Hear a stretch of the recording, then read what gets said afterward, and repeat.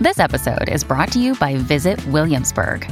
In Williamsburg, Virginia, there's never too much of a good thing. Whether you're a foodie, a golfer, a history buff, a shopaholic, an outdoor enthusiast, or a thrill seeker, you'll find what you came for here and more.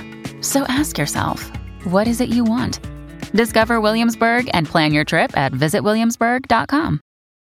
When you need mealtime inspiration, it's worth shopping Kroger, where you'll find over 30,000 mouth-watering choices that excite your inner foodie. And no matter what tasty choice you make, you'll enjoy our everyday low prices, plus extra ways to save, like digital coupons worth over $600 each week. You can also save up to $1 off per gallon at the pump with fuel points. More savings and more inspiring flavors make shopping Kroger worth it every time. Kroger, fresh for everyone. Fuel restrictions apply. I didn't want to go into the NFL. I wanted to go into the Army. And so I passed on the NFL, and I went on to my duty station. Some unfortunate things happened while I was deployed or while I was in the Army. My two best friends were killed in action. Emily, she was a medical corps officer. Like I said, the first black female, highest-ranking female at West Point. She was primed to be a general, and she was on a mission with a medical unit where they were bringing supplies in to a unit that recently been hit and needed supplies badly. On the way to the objective, her unit was ambushed, and she essentially died from a IED within that first year of us graduating from West Point. That was rough. Imagine you spent 4 or 5 years training, sacrificing your youth to lead sons and daughters into harm's way. And within that first year, you give the ultimate sacrifice. And that's what she did. And so her story, her life, how she affected the people around her while she was here has such a great impact that it's been inspiring me to tell her story.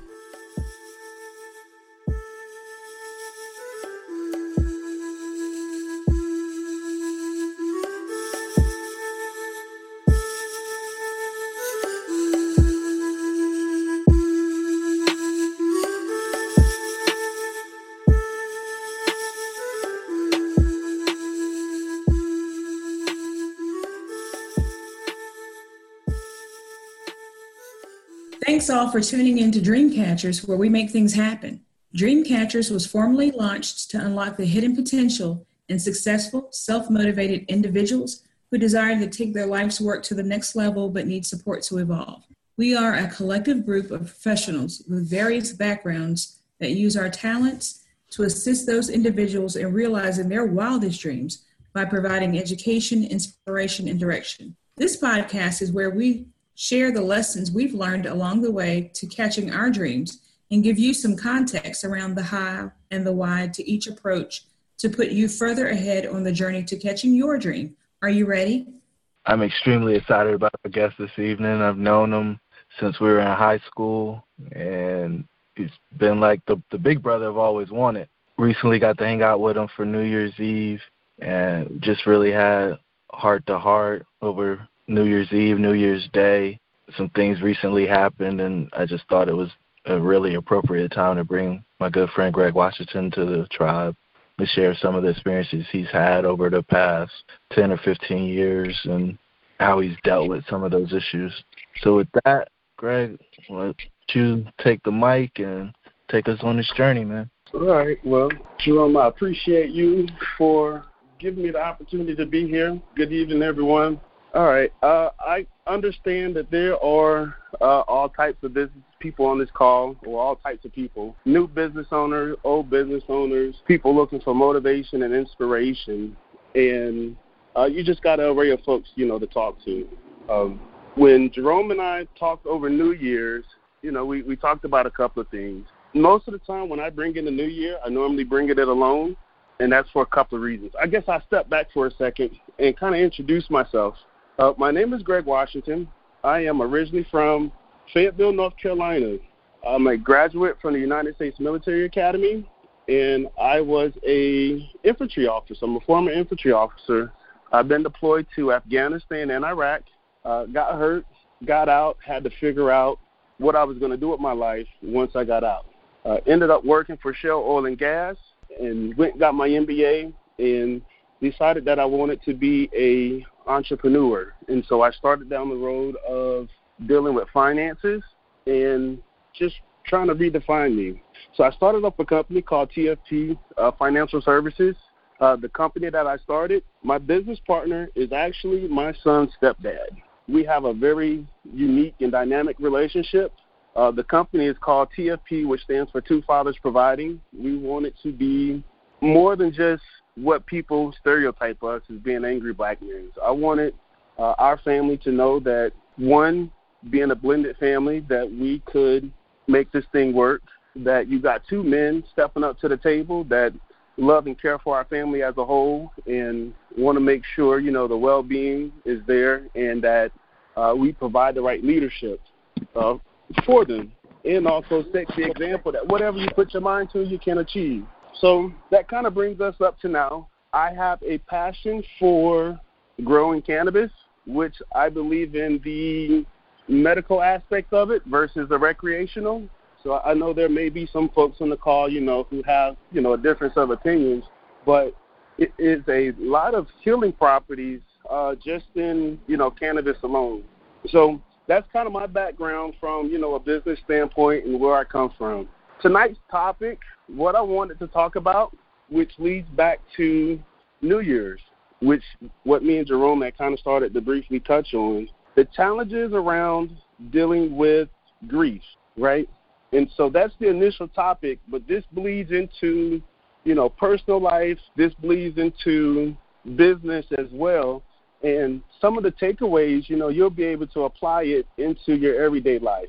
And it's one of those where I like having something tangible to be able to walk away with, to say, this is in my toolkit and this is how I can make it work for it. I was asking Jerome if this could be interactive because I'm quite sure we're all different ages and comes from all different walks of life. And so I'm pretty sure everybody has a story to tell or share about, their dealings with grief, with failure, or with this. I'll share mine with you. Like I said, I graduated from the United States Military Academy. At the age of 17, 18, I decided that I wanted to serve my country in a way that, not most are afforded that opportunity. I wanted to be an officer in the Army. And so I went to West Point. West Point is a military academy in upstate New York, and you spend 4 years of your life dedicated to pretty much learning your craft. For me, that was being an infantry officer. So, I was on lockdown. The first 2 years, you get 1 weekend pass a year. So we pretty much focused on football, school, and military training. And so you spend day in and day out with your classmates, all dedicated to the same thing of training. So for me and my class, we are the true class of 9/11 because my freshman year is when 9/11 happened. And we all remember that when we heard on the news and on the radio, because West Point's a military base, of course, we got the alert and the base shut down and went into this whole defense mode versus being a school environment. And so I remember being in that class and seeing my classmates, the fear in their eyes, the worry, the wonder, the what ifs, what's going to happen to us now. It was terrifying. It was frightening. We got released from class. My mom, she instantly called me and was like, son, are you ready to come home? And I told her, and I was like, no, Mom, I made a commitment to stay, and this is something that I want to do, right? I felt like who better to lead our sons and daughters into harm's way and make sure they come back than me and my brothers that signed up for this. So my class starts out with 1,100 cadets, right, in each class. And, of course, just the natural law of attrition. We ended up with roughly 927 or so. And you would think that out of that whole class, and especially when 9/11 happened, a lot of them would say, okay, I quit, things done got real. This isn't a game. I'm going home. No, not my classmates, not my friends, not my brothers and sisters. We all came together and we stood behind each other and said, this is what we wanted to do. And so I wanted to share my story about two of my very close friends that I met at West Point, Emily Perez and Scott Pace. Scott Pace was my roommate from my sophomore year up until we graduated. Seeing that, we really can't go anywhere. Being at school, you get to know people very well. So 340 days out the year, we were around each other, day in, day out, blood, sweat, tears. We wouldn't let each other quit. We motivated each other to finish class, to finish schoolwork, and to just press forward and keep moving on. Emily Perez, she was my best female friend at West Point. She was the first highest-ranking black female to ever graduate from West Point, and she was a track superstar. She was a little Tasmanian devil. She could run her tail off. And I, of course, I played football while I was there. So we all had, our different sports that we played. Scotty Pace, he played basketball. He ended up moving on to other sports. Scotty, he was Mormon. And so to have, such a vast dynamic relationship where, I grew up in a Pentecostal church and, my roommate and essentially one of my good friends is Mormon, you got to have a certain level of understanding and love for each other, regardless of your race and religion. And that's what we had. Now, little did I know the mission that Scotty was on.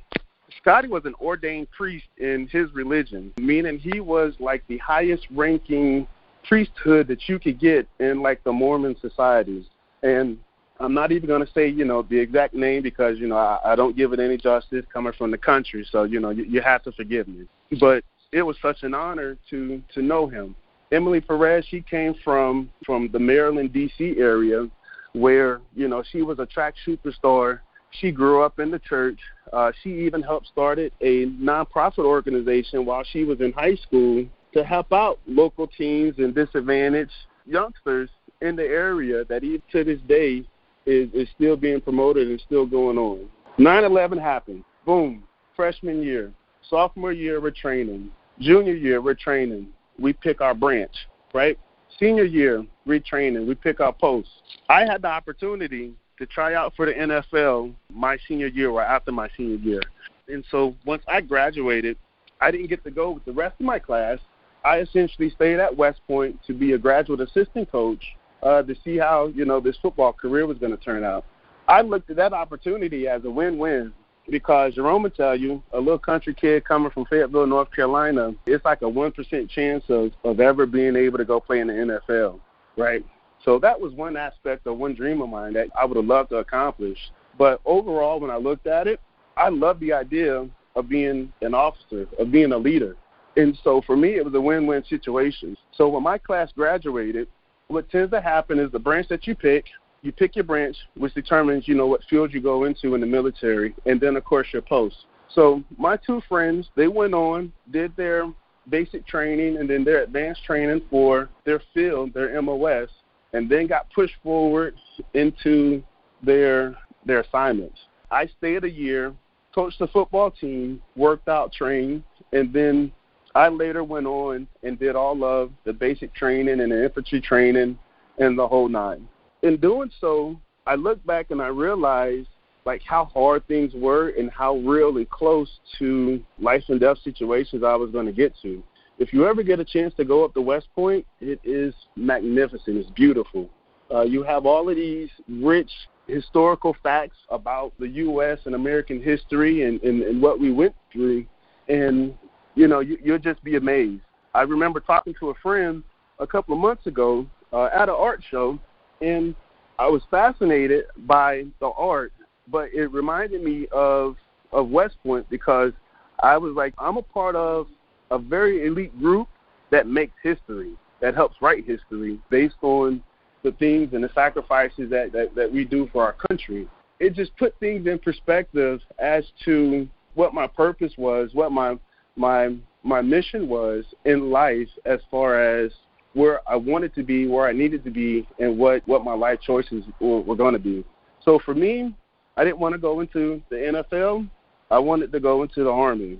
And so I passed on the NFL, and I went on to my duty station. Some unfortunate things happened while I was deployed or while I was in the Army. My two best friends were killed in action. Emily, she was a medical corps officer. Like I said, the first black female, highest-ranking female at West Point. She was primed to be a general, and she was on a mission with a medical unit where they were bringing supplies in to a unit that recently been hit and needed supplies badly. On the way to the objective, her unit was ambushed, and she essentially died from a IED within that first year of us graduating from West Point. That was rough. Imagine you spent 4 or 5 years training, sacrificing your youth to lead sons and daughters into harm's way. And within that first year, you give the ultimate sacrifice. And that's what she did. And so her story, her life, how she affected the people around her while she was here has such a great impact that it's been inspiring me to tell her story for the longest. And so that's one of the reasons why Jerome has me on this call tonight, because I wanted to share her story. Now, we had to deal with that. I had to take that pain, and it was my turn up for my deployment. And so I had to somehow, some way, figure out how to deal with that hurt, deploy, take care of my soldiers, not let my frustrations and anger get the best of me, because I still had to act in a morally and ethical way to ensure that my soldiers got home safely and that we accomplished the mission, right? At that time, our mission was to win over the hearts and minds of the civilians to help them take back their country. So it was a way different war than when it first started, and it was frustrating, but you had to figure out how to deal with it. So I did. So I made it through Afghanistan and Iraq, and when I got out, because essentially I was hurt on one of my missions, that's when I started working for Shell. Now, my roommate, Scotty Pace stayed in. Scotty Pace, he was a remarkable young man. He went and did his mission before going to West Point so that him and his brother could go to West Point at the same time and graduate together. So when Scotty graduated, he was an aviation officer, and he flew Apache helicopters in mission. And so it was my first year, my first summer out of the Army is when I received a notice about Scotty Pace. Scotty had essentially responded to a call where a unit was under attack and they needed close air support. So if you know anything about war fighting, I kind of break it down. When we make enemy contact and things get real hot and heavy and you get bogged down, you call in close air support, which is like helicopters, small fixed-wing planes that have come in to help relieve some of the pressure from what the enemy is putting on you so that you can either extract, be able to advance, and move forward. Well, during his response, his Apache got hit with an RPG to the tail wings, and essentially he had to abort his mission and try to get his bird back to base before it crashed. Unfortunately, him and his co-pilot didn't make it. That hurt. It hurt hard. 2 closest friends outside of the people that I played football with were gone. And I remember me and my deployments where, and one of the reasons I got hurt, I was dealing with having to go on back-to-back deployments. I was already ready to go. I was in the mindset of, go get this over with. Whatever it was going to be was going to be. My command, because we had to do dwell time, essentially I wasn't able to, deploy back-to-back, so I had to wait. So another Army buddy of mine, he took the seat. And what ended up happening in that time frame of dwell time where I couldn't deploy, my Army buddy that took my position, his name is Greg DeLessio. He was essentially killed in a meeting with the local nationals about 6 months into it. Greg DeLessio had probably about 4 or 5 months left in the Army before he was going to get out and retire doing my job. So when I looked at it, it was like, wow, that could have been me, right? So for one person, yourself to go through so much trauma in such a short period of time, that was life-changing. And that's why we're going to get to the topic of today, the challenges of dealing with grief, right? Whether it be, i.e., in my case, close friends and family dying. On a lighter note, if you're in school and you're getting bullied, if you're in business and you fail, right? what are some of the challenges of dealing with grief? And so you have to look at the negative triggers, the trauma in your life that you go through, the bullying. You got to understand that you can't expect for people to be nice in this day and age. Show respect, but always be prepared. Friends and family dying, or just failing in life, or just being unhappy. Those are all negative things that happen that you tend to have to deal with. And it's one of those things, well, how do you get out of that funk? And the opposite to that is when things are going too good, right?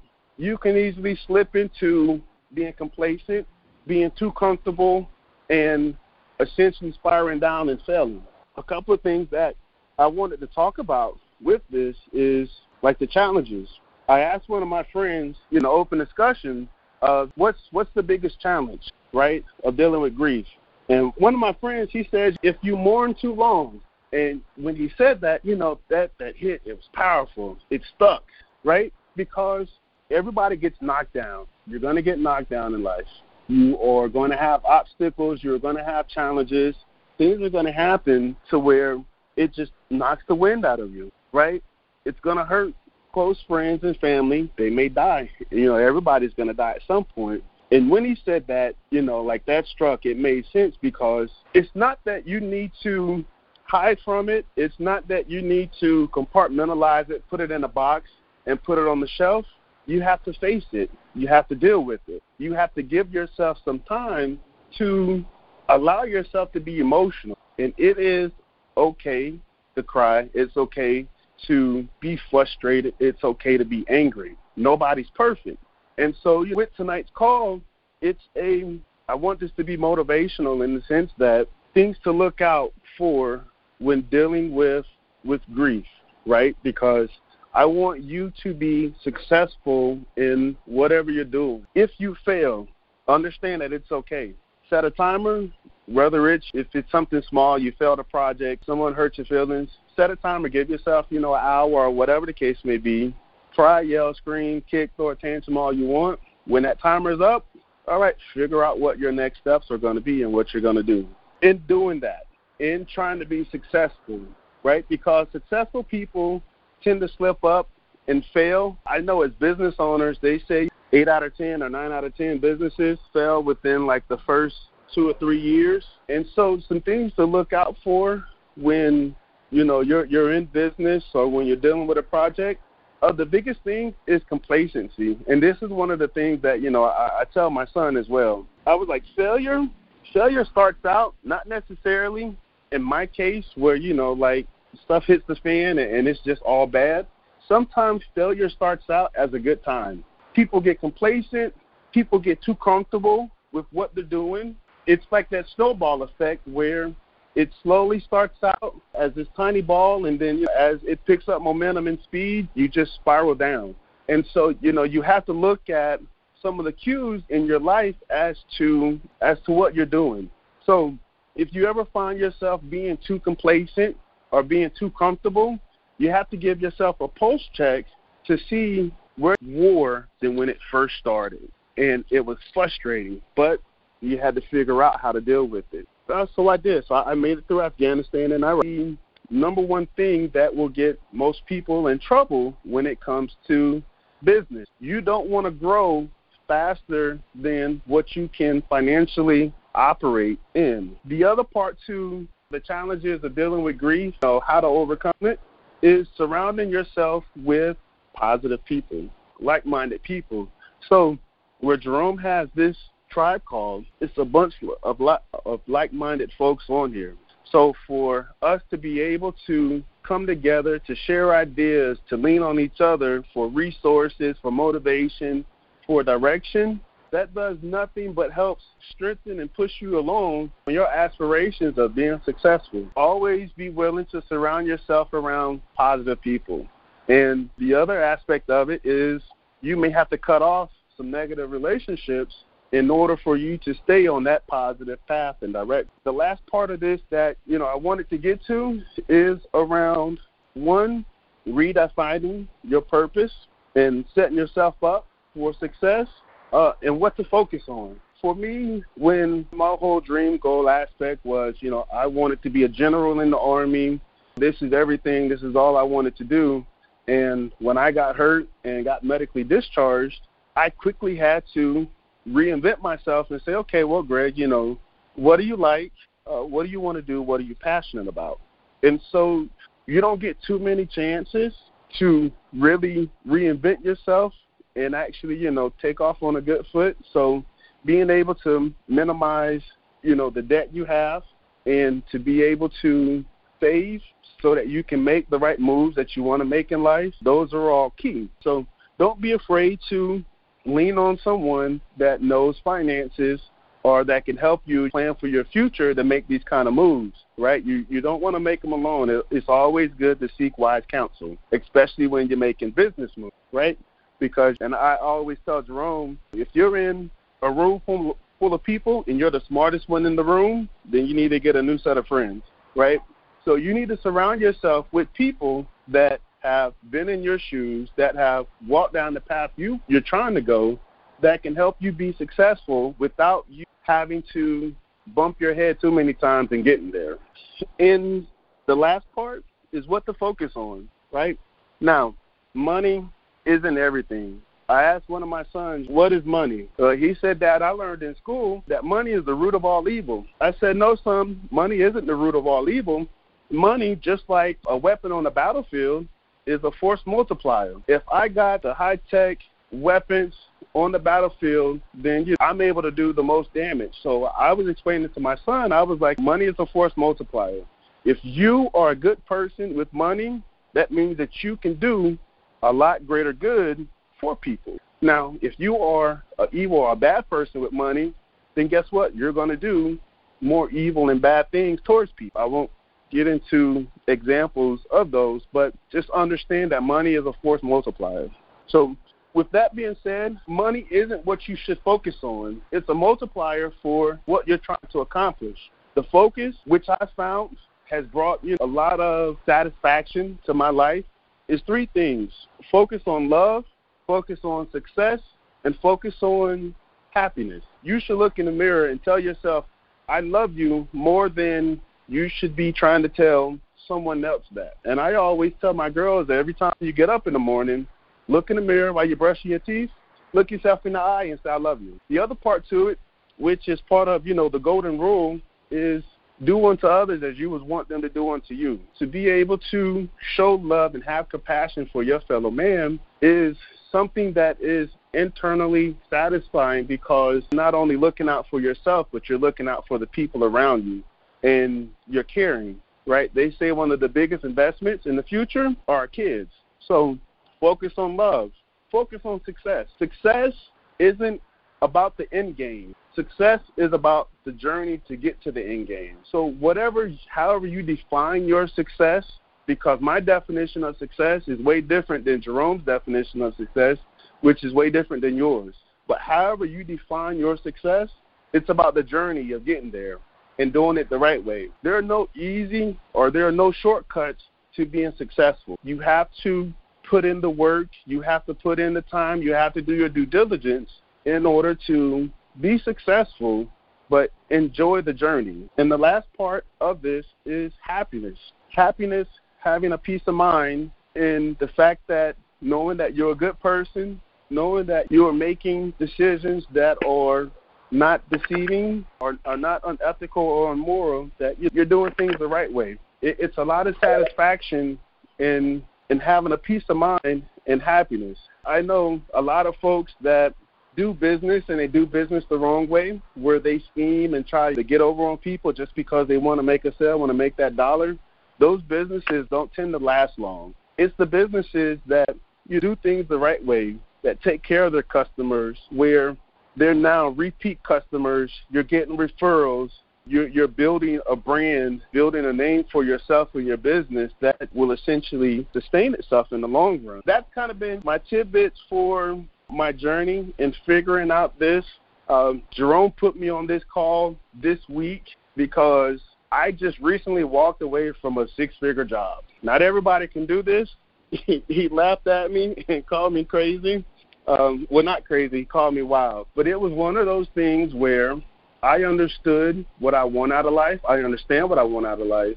And I understand my purpose. And so being in a situation or a job where it's not fulfilling, I wanted to make the right move so that I can do the things that I wanted to. Now, keep in mind, I'm not saying, go out and go quit your job today if you're not happy there. I'm not saying that. What I am saying is if you're not happy, come up with a plan so that you can make changes to be happy. So for me, cannabis. I am working on a project right now where I put together a team and we are buying cannabis-related brands to be vertically integrated in the industry.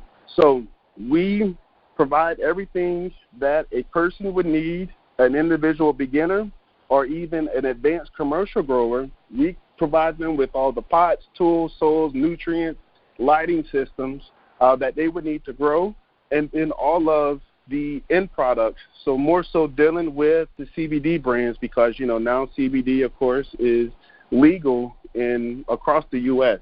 And all the research that is just now coming out about the holistic effect or healing effect and wellness of using CBD is much more significant than opioids. So I found something that I'm finally passionate about.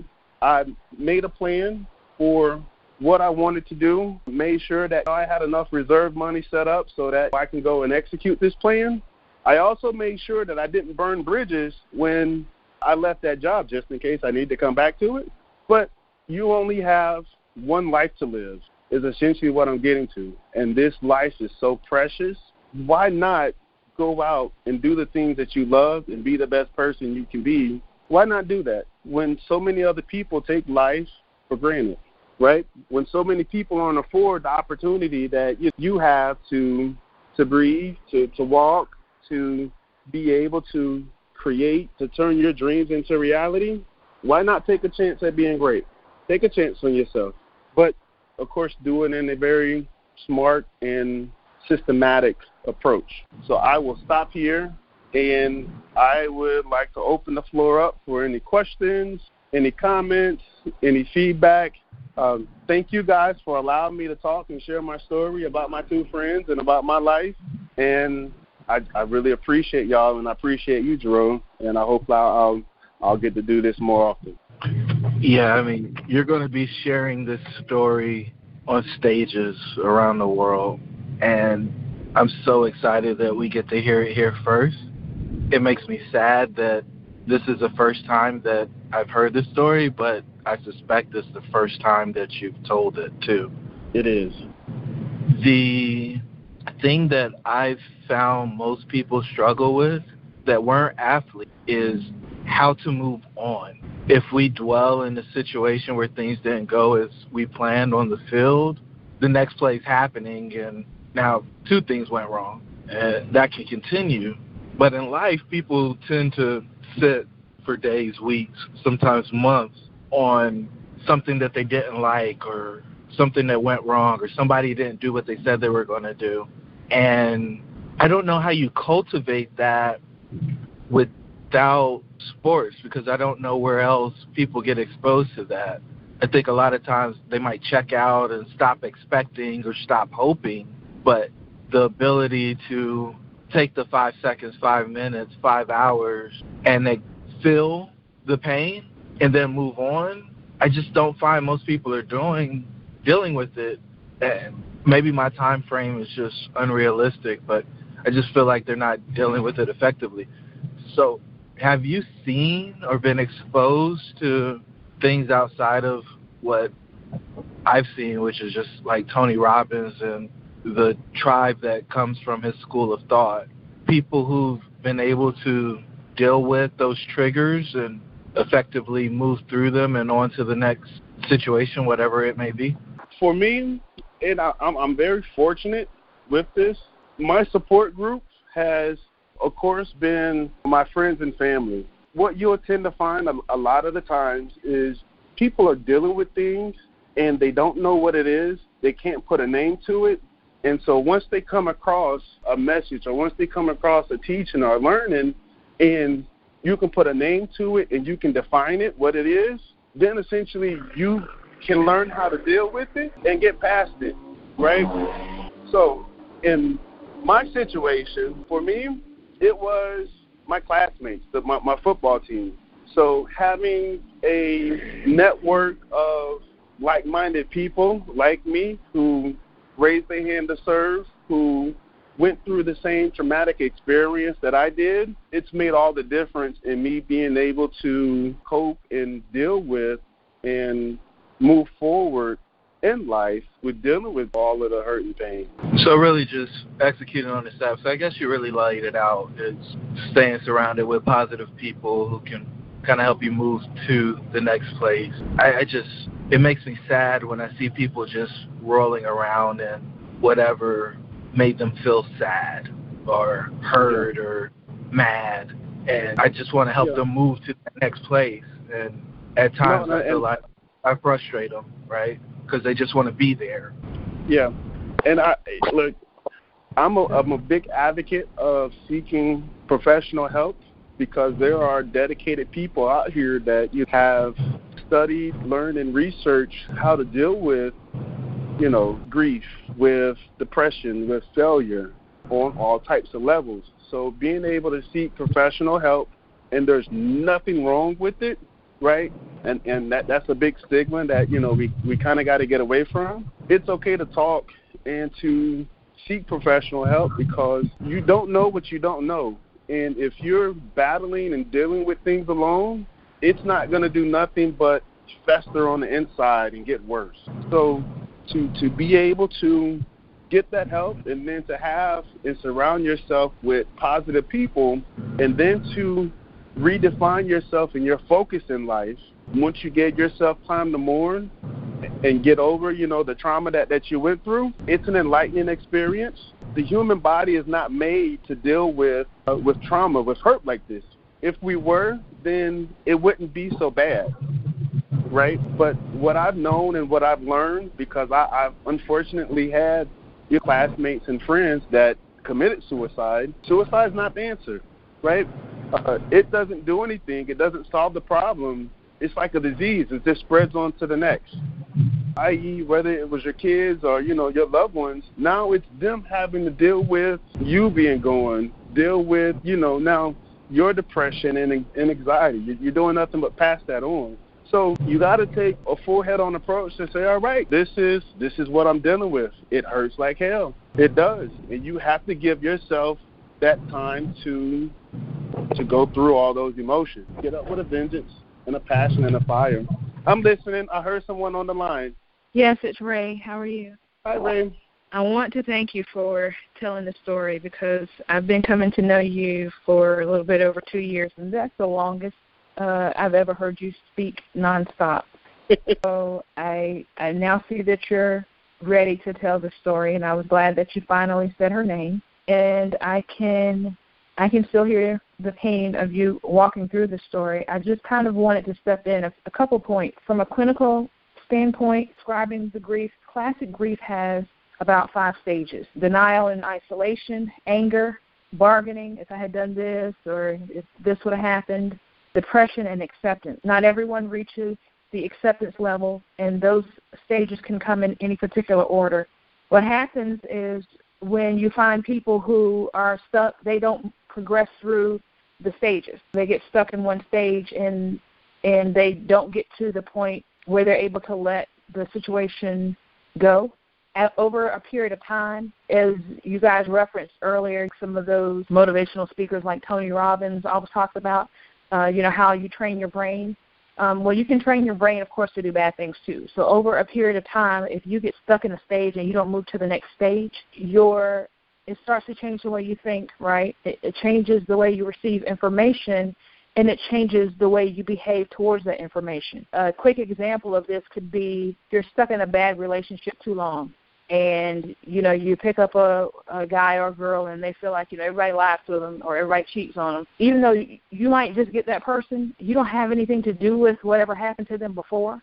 You're the person who ends up with the baggage, because that's become their reality because of the conversations they've had with themselves, the chemical emotions and the release that go on in the brain once they've experienced that level of trauma over and over again, it just reroutes how they think about things. And grief is the same way.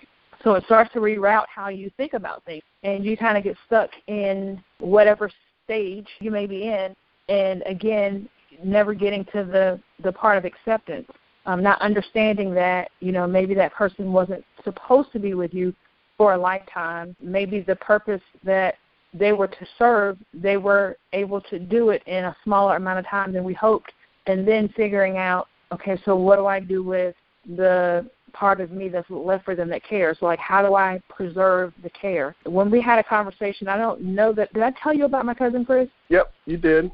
Okay. So for those of you who are on the call, say that again? I said, but share. I'm going to give the quick version. Chris was a career military guy. He started in the Marines, went to the Army, stayed in for his 20-plus years. He was on Special Forces up in mountains in Afghanistan doing these 3-4-man attacks. Gets out of the military, comes home. He and I were very close. He was like my brother. He actually moved beside me so that we could be close to each other. Time fast forward, I ended up moving to another part of the city about 5 minutes away. We had a falling out and didn't talk for probably over a year. He used to call me when he was on the side of the mountain, having just done some whatever thing he had to do. Wouldn't talk about it, but just needed to, I'd get calls in the middle of the night. He just needed to hear a voice, somebody that cared about him, loved him. His mom never actually even knew what he did. Came home, he didn't know how to deal with civilian life anymore because he had been in the military so long that that's all he knew how to do. He was depressed.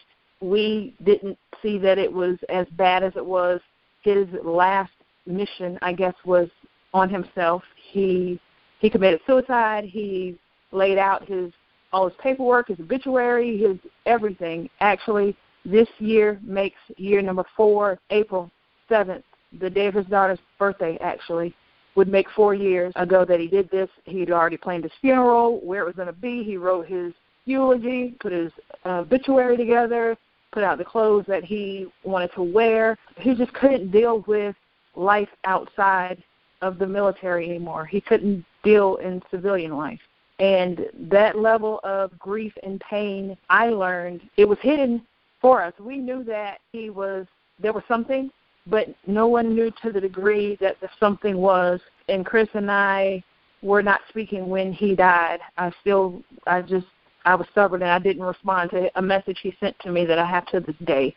So the pain there is more real, and in the military, it just pains me that it's so many cases of it, and that I don't feel like there's any serious thought to how to address it or any serious care. So I applaud you like a billion times over for even opening up to share this story, because I just see instances of people just not sharing and allowing things to eat at them to the point where, they just feel overwhelmed with the situation. I think it's important that you continue to tell the story. I, like Jerome, hope to see you tell it on a big stage, maybe tell it on a book, tell it on a podcast or video show, because I think what you're offering is an opportunity for them to live the life after death concept. Yep, that was one of the things that I did recently learn. It was a saying, if you let the memory of someone die, then essentially they die twice. And so, I just had to share. It's like a desire for me to do that. So I appreciate you, Ed. All right. Well, Jerome, I'm going to put it back in your hands. So my story with suicide goes back to 8th grade. We were a classmate of mine from probably 1st grade on, ended up dying. And to this day, I still blame myself. And no, I wasn't there. No, I didn't pull the trigger. No, but I didn't call. I told him I was going to call him. We were going to go to a football game, and I didn't call. And it's given me this need for accountability and to be impeccable with my word, because I don't want anybody else to end up in a place like that because I failed to do what I promised I would do. I hope that trauma for me is being utilized in a positive way, one that makes me a better person, but it still hurts, and it's old. I don't want people to know how old I am, but it's years and years and years old. I don't know how you move past that. I know Ray has a hard time with not responding to that message. That's why she still has it. I know Emily and Scotty are people that you still think about every day. And my one hope for anybody that we come in contact with is that we live our lives in a way that if we disappear tomorrow, that people will want to continue to tell our story. Whatever that story is, whatever gift people are giving the world, you should touch somebody in a way that they want to continue whatever you start. It scared me to death when I found out you were going to Afghanistan and when you were going to Iraq. And I know my dad was disappointed when I didn't follow you to West Point. And it's just like, I'm scared. I don't want to go somewhere else and get shot at. I'm not that hero. I'm not jumping out of a helicopter. I'm not throwing grenades. Like that's not my game. But we walk with heroes, and I know heroes. And Greg, I thank you for your service. Like, there is nothing in me that would have or could have done the things that you've done, or the things that Chris did, or so many other people who have either lost their lives in service or lost their lives after service because of the trauma that comes with service. I'm glad that you walked out last week because it was a defining moment for you. I'm glad that you called me and told me what happened and said, now what? And let me ask you questions and try to offer resources to you. I would have been extremely disappointed if I wasn't in that first few calls that you made. I love you, bro. And I don't know what I would do without you. I appreciate you giving us the exclusive on what's going to be a blockbuster. And I just want to ask one last question. And what is the one takeaway? If this past hour just got erased and we just had 10 to 20 seconds, what would you want somebody to know? Don't give up on yourself. That will probably be it. The first thing that comes to mind. You may go through hell in a handbasket, but never give up on yourself. And always be willing to reinvent the wheel if need be. However many times it takes for you to get up and to get back on your feet and to keep going, get up. Let that little voice in your head ring out, go. Get up, move. And don't make yourself numb is the other part. It's okay to feel. So that would be it. Thank you. Ray, can you close the call out, please? Yes. Thank you for everyone who participated on the call this evening. If you can think of someone who would benefit from these types of services and you would like to let them know about the calls, please do so. If you like what you heard tonight, please share what we're doing on the calls with your friends. This was a very important call, and I'd like to thank our guests this evening. Greg, thank you again for opening up and sharing your story. I think this was an ultra-important step for those members that are on as well as yourself. So thank you for what you brought to us this evening. Have a great week.